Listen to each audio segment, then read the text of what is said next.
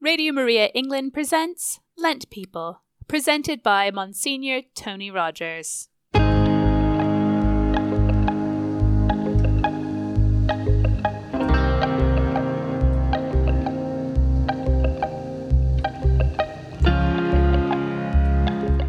Hello, this is Tony Rogers and you're listening to The Lenten People for Radio Maria England. During this series over the next 6 weeks, I'll be focusing each time on one of the people who crop up and feature in the Lenten Sunday Gospels in years A, B and C. And I hope that by reflecting on these characters we might just understand ourselves a little bit better. So I'd like to begin with a prayer. O God, rich in mercy, you so loved the world that when we were lost, you sent your only Son for our deliverance. Raise us up with Christ and make us rich in good works, that we may walk as children of light toward the Paschal feast of heaven. We make our prayer through our Lord Jesus Christ, your Son, who lives and reigns with you in the unity of the Holy Spirit, God forever and ever. Amen.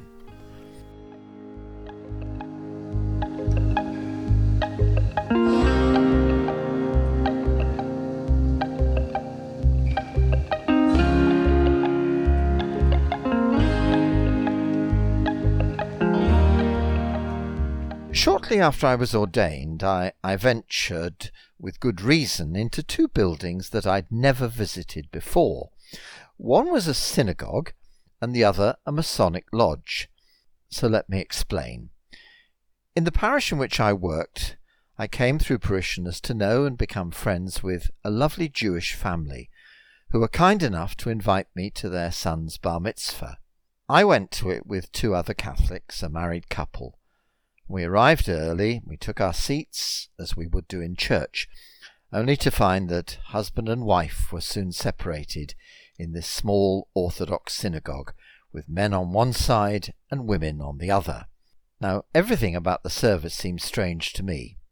I understood no Hebrew, and I was slightly shocked that people were talking during the rabbi's sermon, and they were also talking at the point at which the bar mitzvah boy went up and read his portion of the law.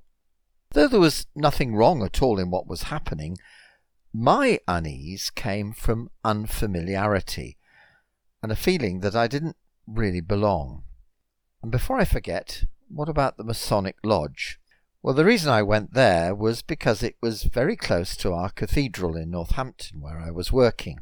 Its catering facilities were good, and diocesan functions were often held there. But nonetheless, first time round, I felt a bit uncomfortable. The symbolism was unfamiliar, and once again I felt out of place. I'm sure you've had similar experiences. People who are outside the Catholic Church often describe their first time at Mass in one of our churches and how ill at ease they might have felt. Now, you might remember back in the 1980s, when the then Lord Chancellor, Lord Mackay of Clashfern, a member of the Free Presbyterian Church of Scotland, the Wee Frees, was summoned before a synod of his church because he had shown support for the doctrine of Roman Catholicism by attending the funeral of one of his Catholic colleagues. And this was what the second book of Kings referred to as bending the knee in the house of Rimmon. In other words, he had overstepped the mark. Well, where's this man going, you might ask, with his ramblings about synagogues and Masonic lodges and Lord Chancellors? Well, the one thing they've all got in common is foreign territory. And I want you to read to you a passage from St. John's Gospel about a man who ventured into foreign territory. His name was Nicodemus, and our reading begins in the first verse of chapter 3. Now there was a Pharisee named Nicodemus, a leader of the Jews. He came to Jesus by night and said to him, "Rabbi, we know that you're a teacher who's come from God, for no one can do these signs that you do apart from the presence of God." And Jesus answered him, "Very truly I tell you, No one can see the kingdom of God without being born from above." Nicodemus said to him, "Well, how can anybody be born after having grown old? Can one enter a second time into his mother's womb and be born?" And Jesus answered, "Very truly, I tell you, no one can enter the kingdom of God without being born of water and the Spirit. What's born of the flesh is flesh, and what's born of the Spirit is spirit. So don't be astonished that I said to you, you must be born from above, because the wind blows where it chooses, and you hear the sound of it, but you don't know where it comes from or where it goes. So it is with everyone who's born of the Spirit." And Nicodemus said to him, "How can these things be?" And Jesus answered him, "Are you a teacher of Israel, and yet you don't understand these things? Very truly, I tell you, we speak of what we know and testify to what we have seen. Yet you do not receive our testimony. If I've told you about earthly things and you don't believe, how can you believe if I tell you about heavenly things?"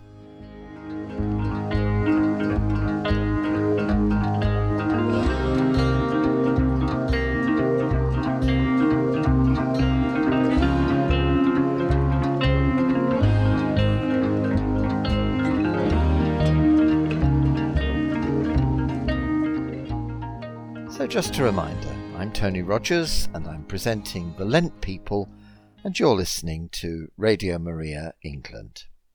So here we have a man who risked breaking ranks. Nicodemus was a Pharisee, a Jewish leader, a man of standing in his community, a quintessential, upright, learned Jew. So what was he doing going to see Jesus? We sense immediately that his visit was furtive, because he went at night, after supper had finished. I'm sure you've been up to doorways and thought twice before ringing the bell. He would have been worried if lights were on in neighbouring houses, so the darker it was, the safer he felt. Like Lord Mackay, if he was spotted going into a house where Jesus was, it could lead to accusations of collaborating with the enemy. Nicodemus was a pillar of the establishment, and Jesus was a pretender, an upstart, a man who questioned the conventions and practices around him. So Nicodemus must have had a really good reason for meeting, even if it was under cover of darkness. And very quickly we understand that he did have good reason, because what intrigued him about Jesus was the fact that he had worked signs. Now, signs were John the Evangelist's word for miracles. He acknowledged that Jesus was a teacher who'd come from God, but what impressed him most was that he was a miracle man, and anyone who worked miracles had to be a man of God. Nicodemus must have thought that he hit the right note with his opening remark when he said, "I see you're a teacher who do wondrous things." But Jesus' first words to him must have come as an almighty shock. No one can see the kingdom of God without being born from above. They must be born again through water and the Spirit. Jesus is challenging Nicodemus to be born again spiritually. In other words, to be open to the promptings of the Holy Spirit in his life. Now, Nicodemus is well disposed, but I reckon he's only got half faith. He sees and he marvels at the miracles, but he misses the Messiah in his midst. He's like somebody who's dipping his toes in the water, but who's afraid of going out into the deep. He came to Jesus in the darkness, but he needs to move towards the light.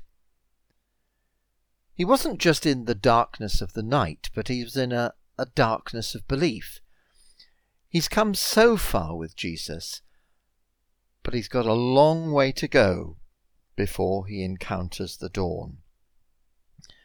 Now at this point, the Gospel doesn't make it clear whether he made any progress in faith, but it seems that at this point he hadn't.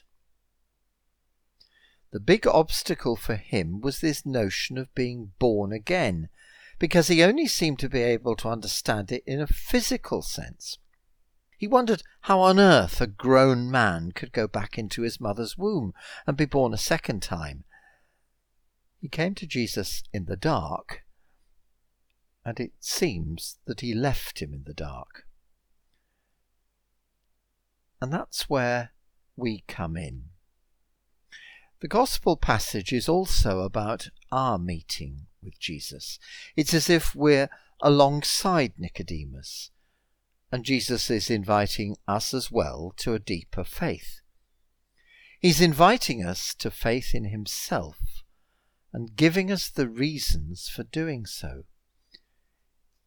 Jesus is sent into our world by his Father. That's his credential. He's showing us God's love. And that's most evident when that love leads him to the cross for our sake. He was lifted up on the cross, and that's what's lifted up countless generations in their state of confusion and darkness into God's wonderful light. So if we go back to Nicodemus, we can see a man with a furrowed brow, trying to get a grip on the meaning of being born again, and seemingly failing. The passage we've heard leaves us staring at a puzzled man, and we are left wondering, well, what happened to him? Did he move from darkness to light? From partial faith to full faith? Happily, we come across him twice again in John's Gospel. On the first occasion, he, a Pharisee, defends Christ against his fellow Pharisees. He publicly stands up to his own kind. He demands that Christ has a fair hearing rather than instant arrest. And that's the moment when we know he's on the Lord's side, because his colleagues derisively dismiss him as a Galilean, one of them, one of that lot. And curiously enough, that was both an insult and an accolade. But the second time, he's definitely one of them. Not simply because he's been called that, but because he is. This time, he's in the midst of the disciples, preparing the body of Jesus for burial, bringing a mixture of myrrh and aloes for that purpose.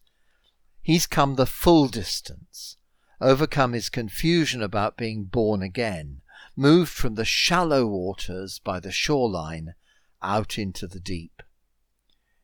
He's journeyed from darkness into daylight.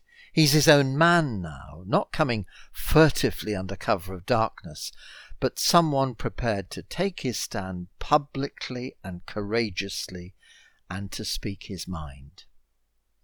Now Lent is a time of journeying for us. Perhaps we're paddling around at the water's edge. Perhaps God's word and others around us are calling out, inviting us to take the plunge, to do and say what we've been afraid to do up until now.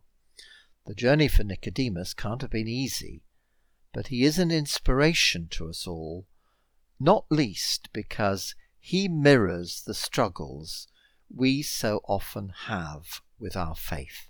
So let's pray that, like Nicodemus, we're prepared to search and seek the truth through questions and reflection, and that, like Nicodemus, we may move from doubt and uncertainty into a faith that can live by and proclaim God's wonderful deeds.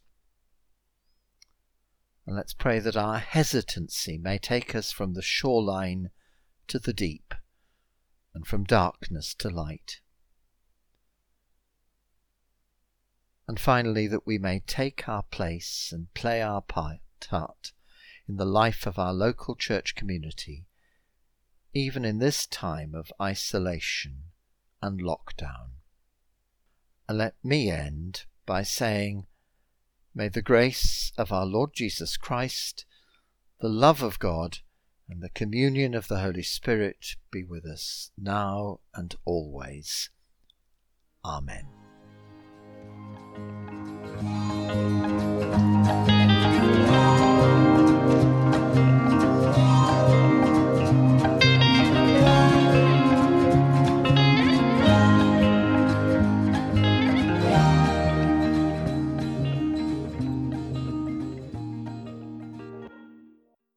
Thank you for joining Monsignor Tony Rogers with the Lent People. This is broadcast every Tuesday at 8 p.m, Wednesday at 12:30 a.m, and again at 5:30 a.m, and again at 2 p.m. On Thursdays at 4 p.m, and on Saturdays at 9:30 p.m. You can also hear this as a podcast at radiomariaengland.uk or on Spotify, iTunes, or other podcast providers. Please join Monsignor Tony Rogers again next week for the Lent People.